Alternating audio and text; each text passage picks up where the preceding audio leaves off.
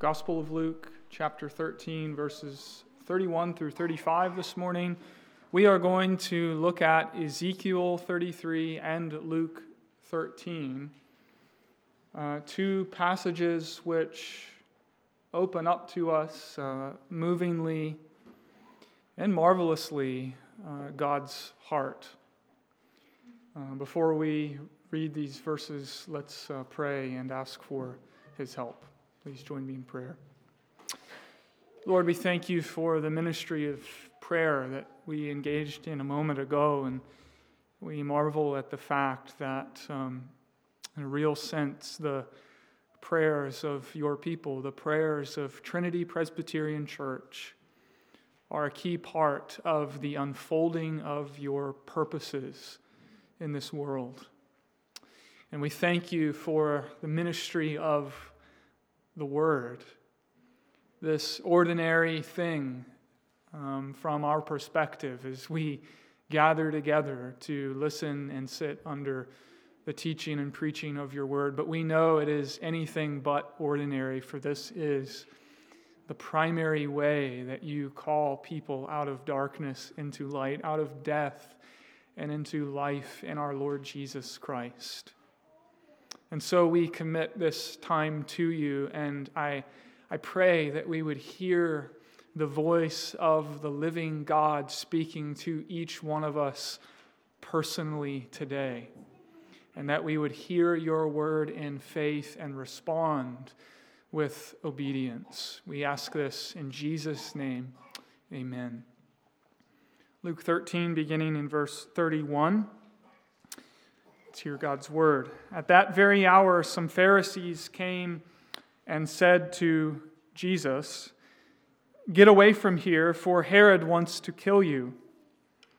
And he said to them, "Go and tell that fox, behold, I cast out demons and perform cures today and tomorrow, and the third day I finish my course.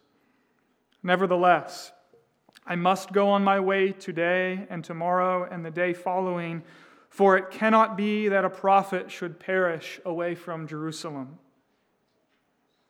O Jerusalem, Jerusalem, the city that kills the prophets and stones those who are sent to it. How often would I have gathered your children together as a hen gathers her brood under her wings, and you were not willing. Behold, your house is forsaken, and I tell you, you will not see me until you say, 'Blessed is he who comes in the name of the Lord.'" I want you to imagine for a moment what it would be like to not have the Bible. You had no knowledge of what the Bible teaches. We would know that God exists because God has revealed himself in the things he has made, and he has given us an awareness of his existence. We would know certain things about God, but we wouldn't know what God is like, at least as fully as God wants us to. We would always be speculating and guessing and surmising and feeling our way around in a perpetual fog. But God has given us the Bible, what Peter, the Apostle Peter, calls a more sure word. God has spoken to us, and in speaking to us, he has revealed something of his own mind and heart to us. So what does God want us to know about himself? He's told us many things. He's told us that he's good and great. He's told us that he's just and holy. He's told us that he's all-knowing and all-wise and all-powerful and unchanging and unending, without beginning or end. But there's something else that God wants us to know about himself. And it's something that he has made clear in the Old and New Testaments. The Bible speaks with one unified voice. He wants everyone, everywhere, to know this about him, that he takes no pleasure in the death of the wicked, but desires that the wicked would turn to him and live. Why will you die, the Lord asks the people of Israel, when I have set before you a way of life? Why will you choose death? Turn from your wicked ways and live, the Lord says. And in Luke 13, we learn a similar lesson about God from incarnate God, our Lord Jesus Christ, when he says, "Oh, Jerusalem, Jerusalem, how often I would have gathered you together as a hen gathers her brood under her wings, but you would not." That statement from our Lord Jesus is bookended by two emphatic phrases that we need to hear side by side. How often I would, but you would not. The reason for your not coming to me does not lie with me, it lies with you, Jesus is saying. And so I want us to briefly look at these two passages, Ezekiel 33 and Luke 13, side by side. And I want us to ask this morning, what does God want us to know about himself today? What does God want us to take to heart from what he reveals about himself in these verses? And how should what we learn about God here impact and influence our own lives? Let's begin with Ezekiel 33, God's Old Covenant church. God's Old Covenant church had been living in covenant disobedience and open, unrepentant rebellion against the Lord for some time now. Back in Deuteronomy 28, before the Lord led his people into the promised land, he said to them that on this day I set before you life and death, a way of life and a way of death. And if you choose to live in willful disobedience, if you prove faithless to me, the day will come when I will respond to that willful faithlessness, and I will uproot you from the land into which I am leading you and cast you into exile. And that is the context of Ezekiel 33. God's promise to bring righteous judgment upon his people. And judgment is galloping towards Jerusalem and towards the people of Judah. And that judgment, no one could say that it was coming unexpectedly, because God had set a watchman over the city of Jerusalem. Ancient cities were susceptible to attack at any given time. So one of the most important civic jobs someone could have was that of a watchman, someone who would be placed at a high vantage point and was able to look out over the countryside to see if there was danger coming. And the lives of the people of the city really depended upon the faithfulness and the vigilance of the watchman. Because the timeliness of his alarm is what gave the people enough time to flee into the city and get behind the walls and the gates for refuge. And the watchman in Ezekiel 33 that we read about a moment ago is a spiritual watchman.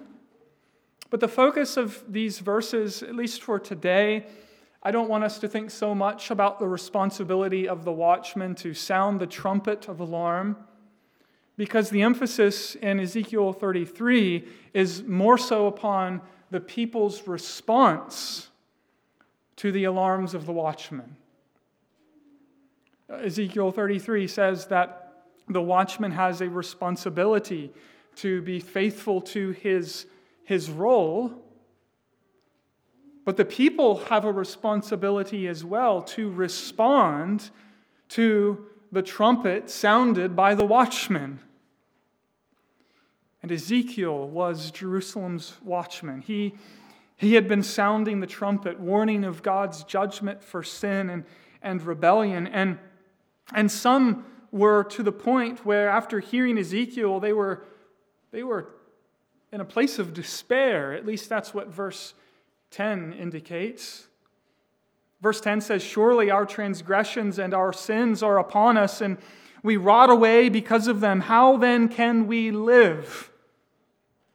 There are different ways of understanding those words, but it seems like they are saying and asking, have our sins finally caught up to us? Has God given up on us? Has God washed his hands of us and said, "Enough is enough, I am done with you"? And the Lord tells Ezekiel to say to them, to those who are tempted to despair of any hope at all, "As I declares the Lord God, I have no pleasure in the death of the wicked, but that the wicked turn from his evil way and live." Turn back from your evil ways, for why will you die, O house of Israel? Know this about me, God is saying. Hear this loud and clear. I take no pleasure in the death of the wicked. I take pleasure in the salvation of the wicked. God is saying to them that if you die in your sin, it will not be because I have given up on you, but because you would not come to me. As I live, says the Lord, I take no pleasure in the death of anyone.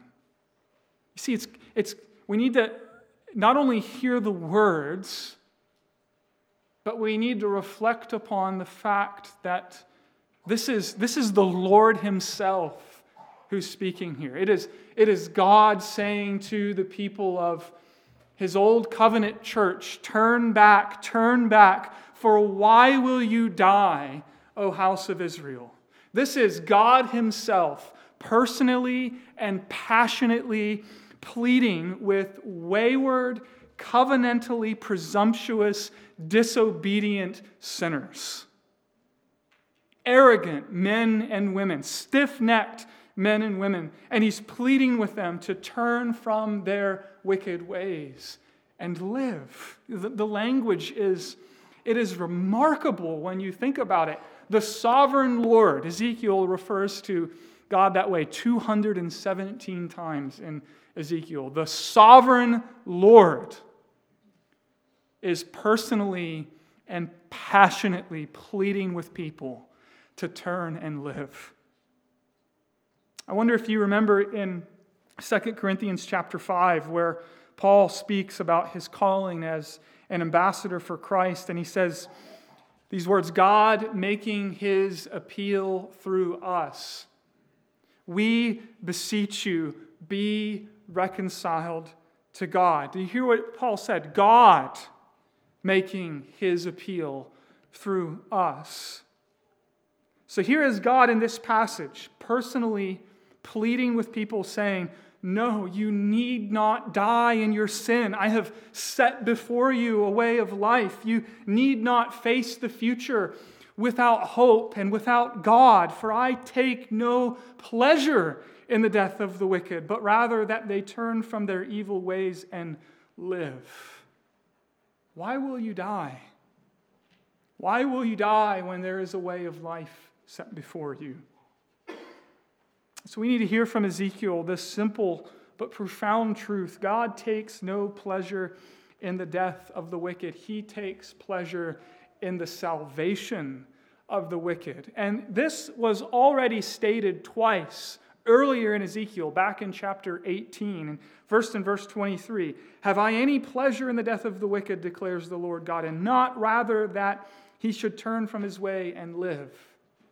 And a few verses later in 18:23, for I have no pleasure in the death of anyone, declares the Lord God, so turn and live. So this is God's universal desire for all sinners. This is God's universal desire for all people, that they would turn from sin and live. That they would repent and come to a knowledge of the truth. God does not delight in the death of anyone, Ezekiel says. So turn and live. And with that in the background, I want to go to Luke chapter 13, where we hear our Lord Jesus Christ saying, "O Jerusalem, Jerusalem, how often I would have gathered your children together as a hen gathers her brood under her wings, but you were not willing." You know, Jesus knew Jerusalem well. He had been there many times as a young boy, at least 3 times a year, I would think, for the great festivals. He knew the history of Jerusalem. "O Jerusalem, Jerusalem, the city that kills the prophets and stones those who are sent to it." That's Jesus' summary of the history of Jerusalem, a people that murders God's messengers. That's what God's Old Covenant church was doing. Jesus knew the wickedness of Jerusalem. He knew all about the hard-hearted legalism of the Pharisees and the cold, cool rationalism of the Sadducees. And he knew that the people of that city would be instrumental not too long from now in demanding his death as he's handed over and eventually crucified. And what does Jesus say regarding such a city? "Jerusalem, Jerusalem, how often I would have gathered you to myself." Hey, the picture is graphic, isn't it? It's underlined again later in Luke chapter 19 when Jesus is getting closer to the city of Jerusalem. He's approaching the city, and he looks upon the city and he weeps. He weeps with tears in his eyes, with his body convulsing. He says, "Would that you, even you, had known on this day the things that make for peace, but now they are hidden from your eyes." And friends, what is Jesus' emotive response to a city that refused him? To individuals who actually wanted to see him dead? Was his gut response, "Well, you'll get what's coming to you"? No, Jesus wept.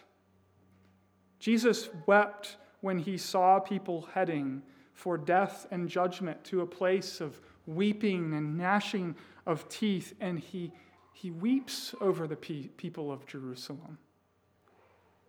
So come back to the question, what do these 2 passages teach us about God? What does he want us to learn about himself from Ezekiel 33 and Luke chapter 13?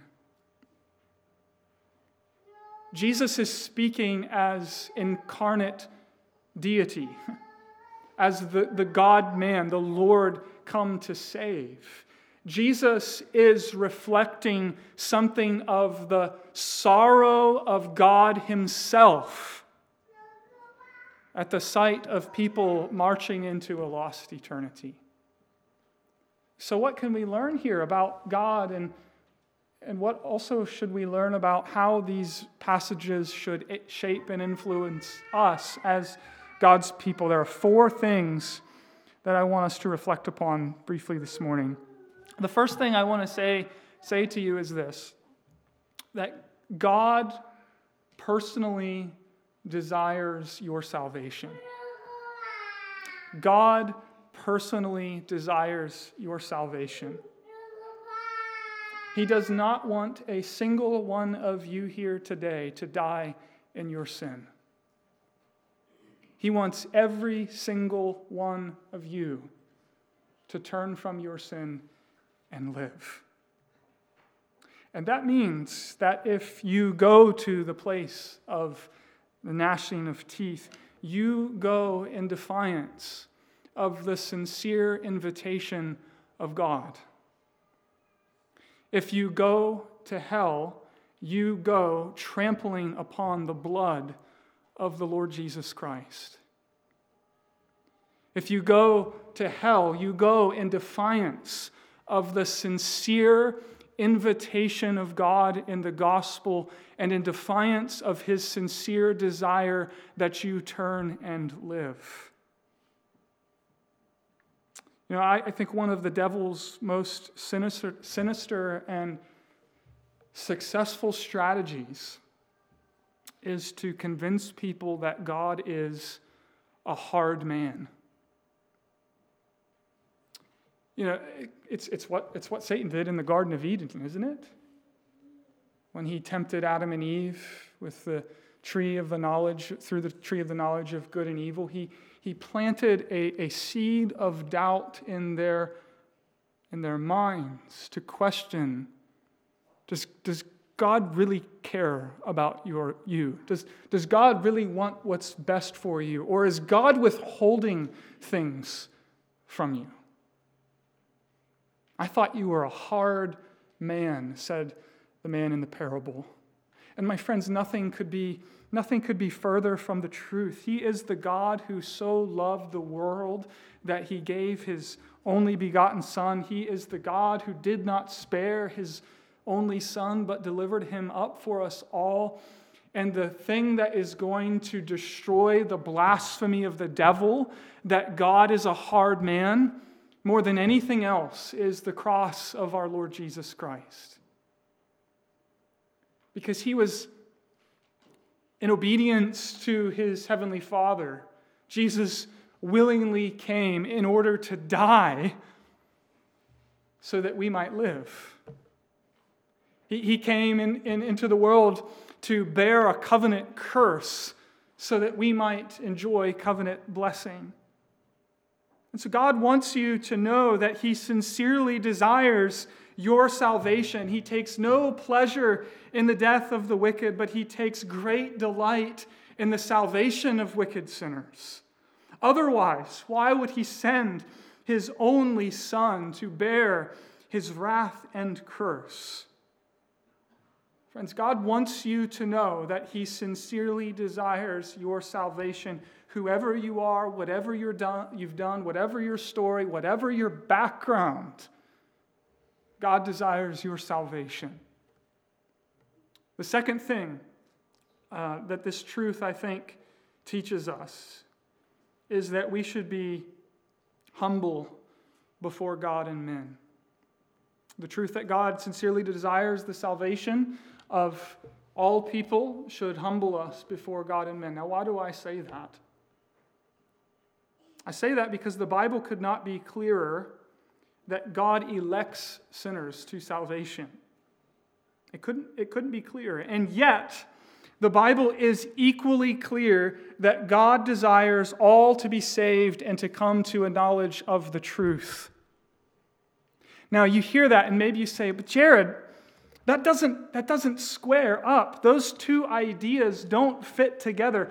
I cannot reconcile those two truths in my mind. How can the fact that God elects some to salvation possibly be squared up with this idea that God sincerely desires the salvation of all people? Friends, I think we have to learn to accept the fact that there are teachings in the Bible that we cannot fully comprehend with our finite, limited, and yes, even sinful minds. If you think that you've got this all ironed out and figured out in your mind, let me politely say to you, you have way too high an estimate of your reasoning capacities and abilities. No amount of reasoning can fully comprehend how both of these things, given the revelation that we have at hand, no amount of reasoning can fully comprehend how both of these things can be true, and yet both are true. The Bible teaches that God elects sinners to salvation and that God desires that all would repent and come to a knowledge of the truth. And in the mind of God, those truths are not in conflict. They are not contradictory, and one truth does not compromise the other. Do you know the passage? It's a well-known passage in Deuteronomy 29:29. The secret things belong to the Lord, but the revealed things are for us and for our children, that we might walk in the way of the Lord. The secret things belong to the Lord, dear friends. It is not for us to stand in judgment over God. It's not for us to bring God down to categories that we are comfortable with and that we can handle with ease. The Bible does not present us with a rationalistic, philosophical, neat and tidy religion. The Bible reveals a God who is so great, so incomprehensible, so transcendent, that we can't even begin to wrap our minds around who He is and around His ways. The Bible doesn't try to answer all of our questions. And rather, where does it lead us? I think it ought to lead us to be in the same position as the Apostle Paul, as he is concluding his explanation of the gospel in the book of Romans. And he gets to Romans chapter 11 after he has spoken about all of the blessings of God given to us in Christ. And then he spends time reflecting upon the sovereign grace of God in electing sinners in Christ. And all he can say as he stands back and marvels at God's unsearchable riches is, oh, the depth of the wisdom and the knowledge of God. How unsearchable are His judgments and how inscrutable His ways. I've been snorkeling before, and I have to guess, but I think the deepest I went was 20, 25 feet before I started to think, I'm out of my depth here and I need to return to the surface. And Paul is saying that the wisdom and the knowledge of God is so deep. It's 10,000 by 10,000 feet deep. We can never reach the bottom of it. We only know what's been revealed, and even then, our puny minds are strained. And therefore, one of the hallmarks of authentic Christian faith is this mark of humility before God that says, oh, the depth of the riches of the knowledge and wisdom of God, how inscrutable are His ways. His paths are beyond tracing out. See, Paul is confessing after reflecting upon the sovereign grace of God in Christ. He's saying to the Romans, brothers and sisters, I'm out of my depth here. I can't fit all of this together. I can only be lost in wonder, love, and praise with this God who does what He does. But you know, some people who can't square up these two truths of God's sovereign election and His sincere desire for the salvation of all people, they end up making one of two objections. They either object to sovereign election or they object to the sincerity of God's free offer in the gospel. Because if election is true, they say, then God cannot sincerely desire the salvation of all people. And if God does sincerely desire the salvation of all people, then the doctrine of election cannot be true. What should we say to that? I'll give you my answer, and maybe you have a better one, but I simply say you need to take your beef to Jesus. Because Jesus believed and actually celebrated the sovereign electing love of His heavenly Father, and Jesus offered Himself freely to all without any discrimination. Remember that famous passage in Matthew chapter 11? Jesus, first of all, thanks His Father for concealing the truth from those who are wise in their own eyes, those who are proud, and for revealing His truth to children. And then Jesus goes on to say that the only way anyone comes to know God is if God the Father reveals Himself to them through Christ. The only way anyone knows God is if God chooses to reveal himself. And then what does Jesus do next? He stands before a crowd of people and says, "Come to me, all you who are weary and heavy laden, and I will give you rest." The sovereign electing love and choice of the Father was not in any way contradictory to the free offer of the gospel in the mind of Jesus. And if we are going to follow Jesus, then we need to follow him here. And so what I'm saying is we must be Bible Christians, friends, who do not seek to squeeze God into our own limited capacities. We must let God be God. And maybe there's another note of application here because, if we're thinking about broader evangelicalism, perhaps some of the tension is with election. And I think in a Reformed church, for some of us, the tension is with the free offer, the sincere free offer.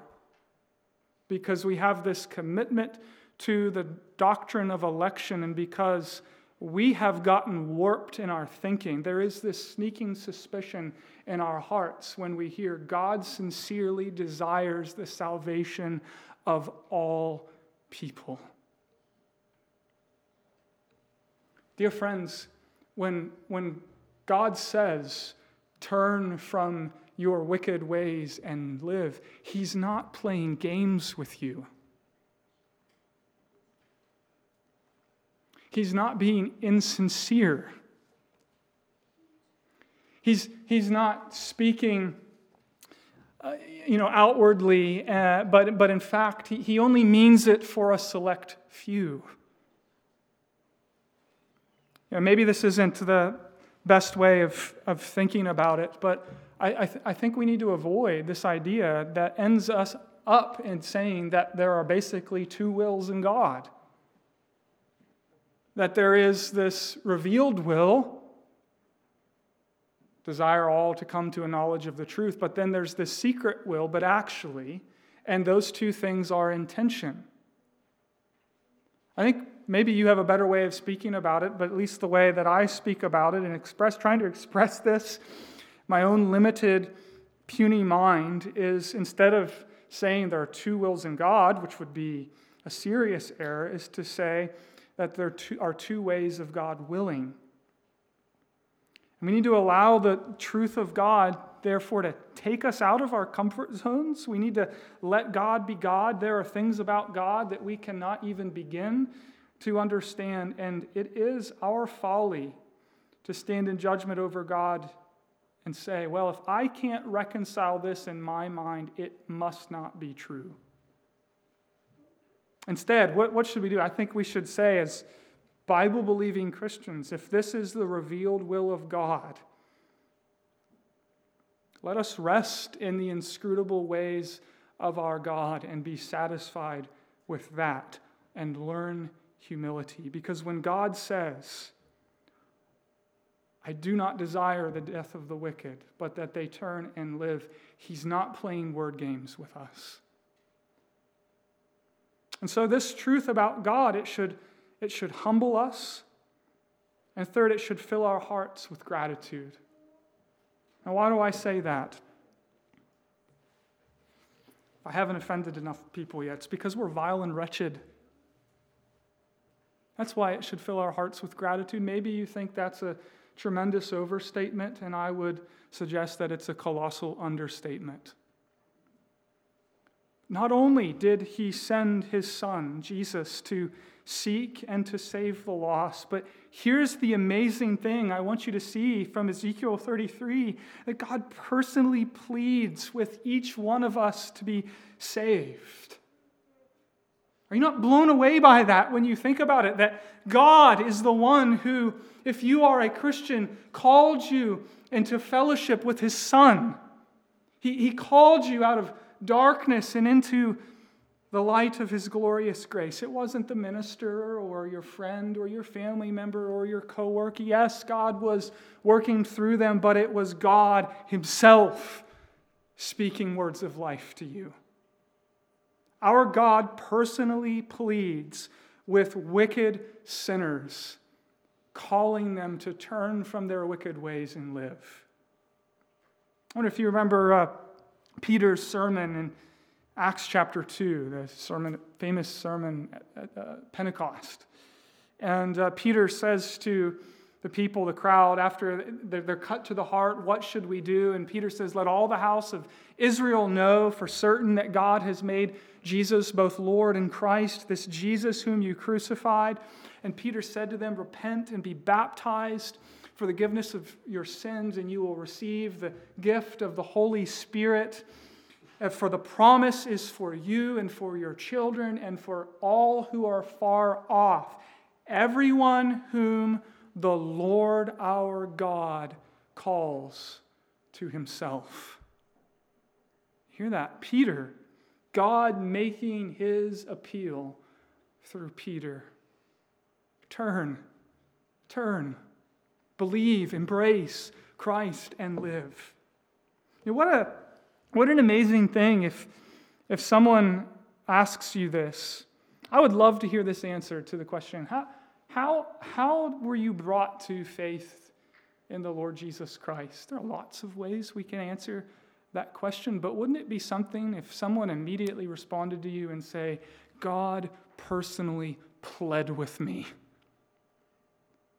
and called me to turn from my sins and invited me into fellowship with his Son. He summoned me sovereignly into fellowship with his Son, because the reality is we do not know our need for the Lord Jesus Christ until God awakens us to that need. We don't know that we are thirsty for living waters until we know we're thirsty.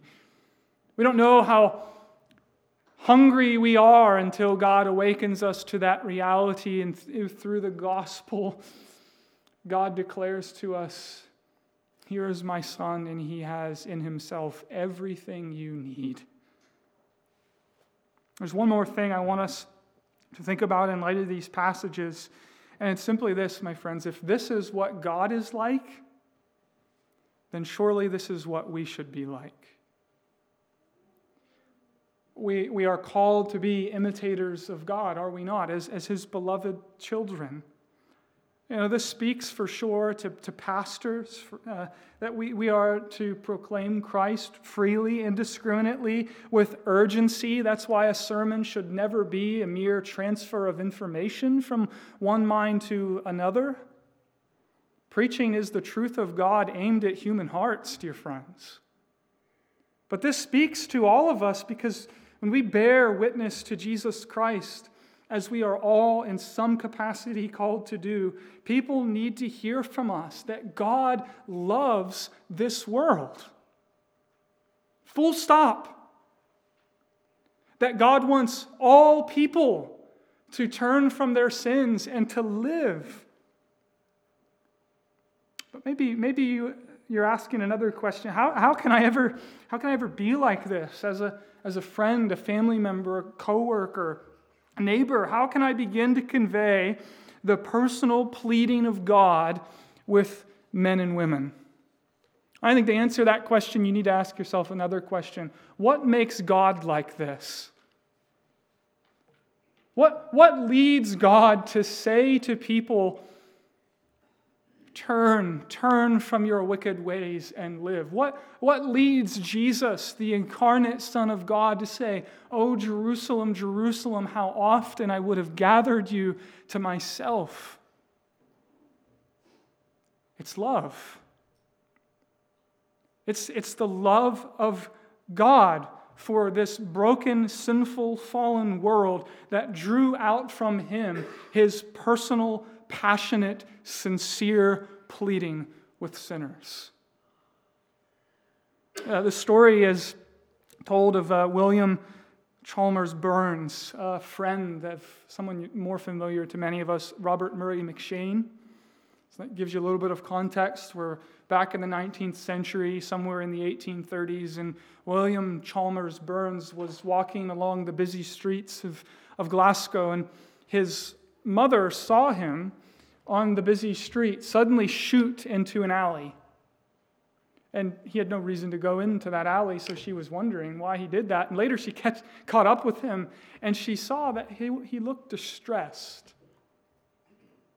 And so his mother asked him, "What's troubling you? And why did you disappear into that alley earlier when I saw you?" And William looked at his mother and said, "Oh, mother, as I saw thousands upon thousands of souls going to and fro, wandering into a lost eternity, I couldn't but get away for a moment and plead on their behalf before God." What made William Chalmers Burns do that? It was love. Love that reflects the love of our Heavenly Father. And I don't know about you, dear friends, but I have to confess to my own shame that when I am out in public, that kind of concern is often far, far too removed from me. Maybe some of you are here today and you need to hear God desires your salvation. Whoever you are, whatever you've done, God desires your salvation. Maybe you have questions. Maybe your mind is tied up in all sorts of knots. Dear friends, our God can untie those knots. And let's cut through all of that for a moment and just hear the loud and clear message of the Bible in the Old and New Testament. God desires your salvation. He desires that you would turn from your sin and come to a knowledge of the truth as it is revealed in our Lord Jesus Christ.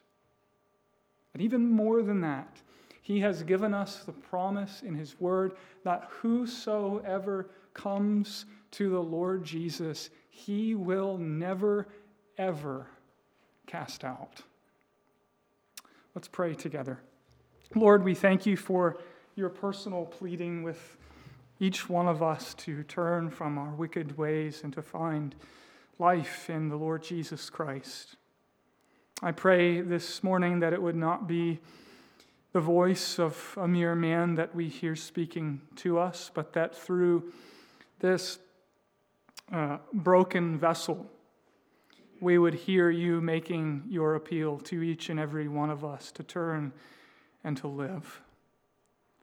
And for those of us who are in the Lord Jesus Christ, would you please work by your Spirit so that we reflect your love in the way that we love others around us. We ask these things in Christ's name. Amen.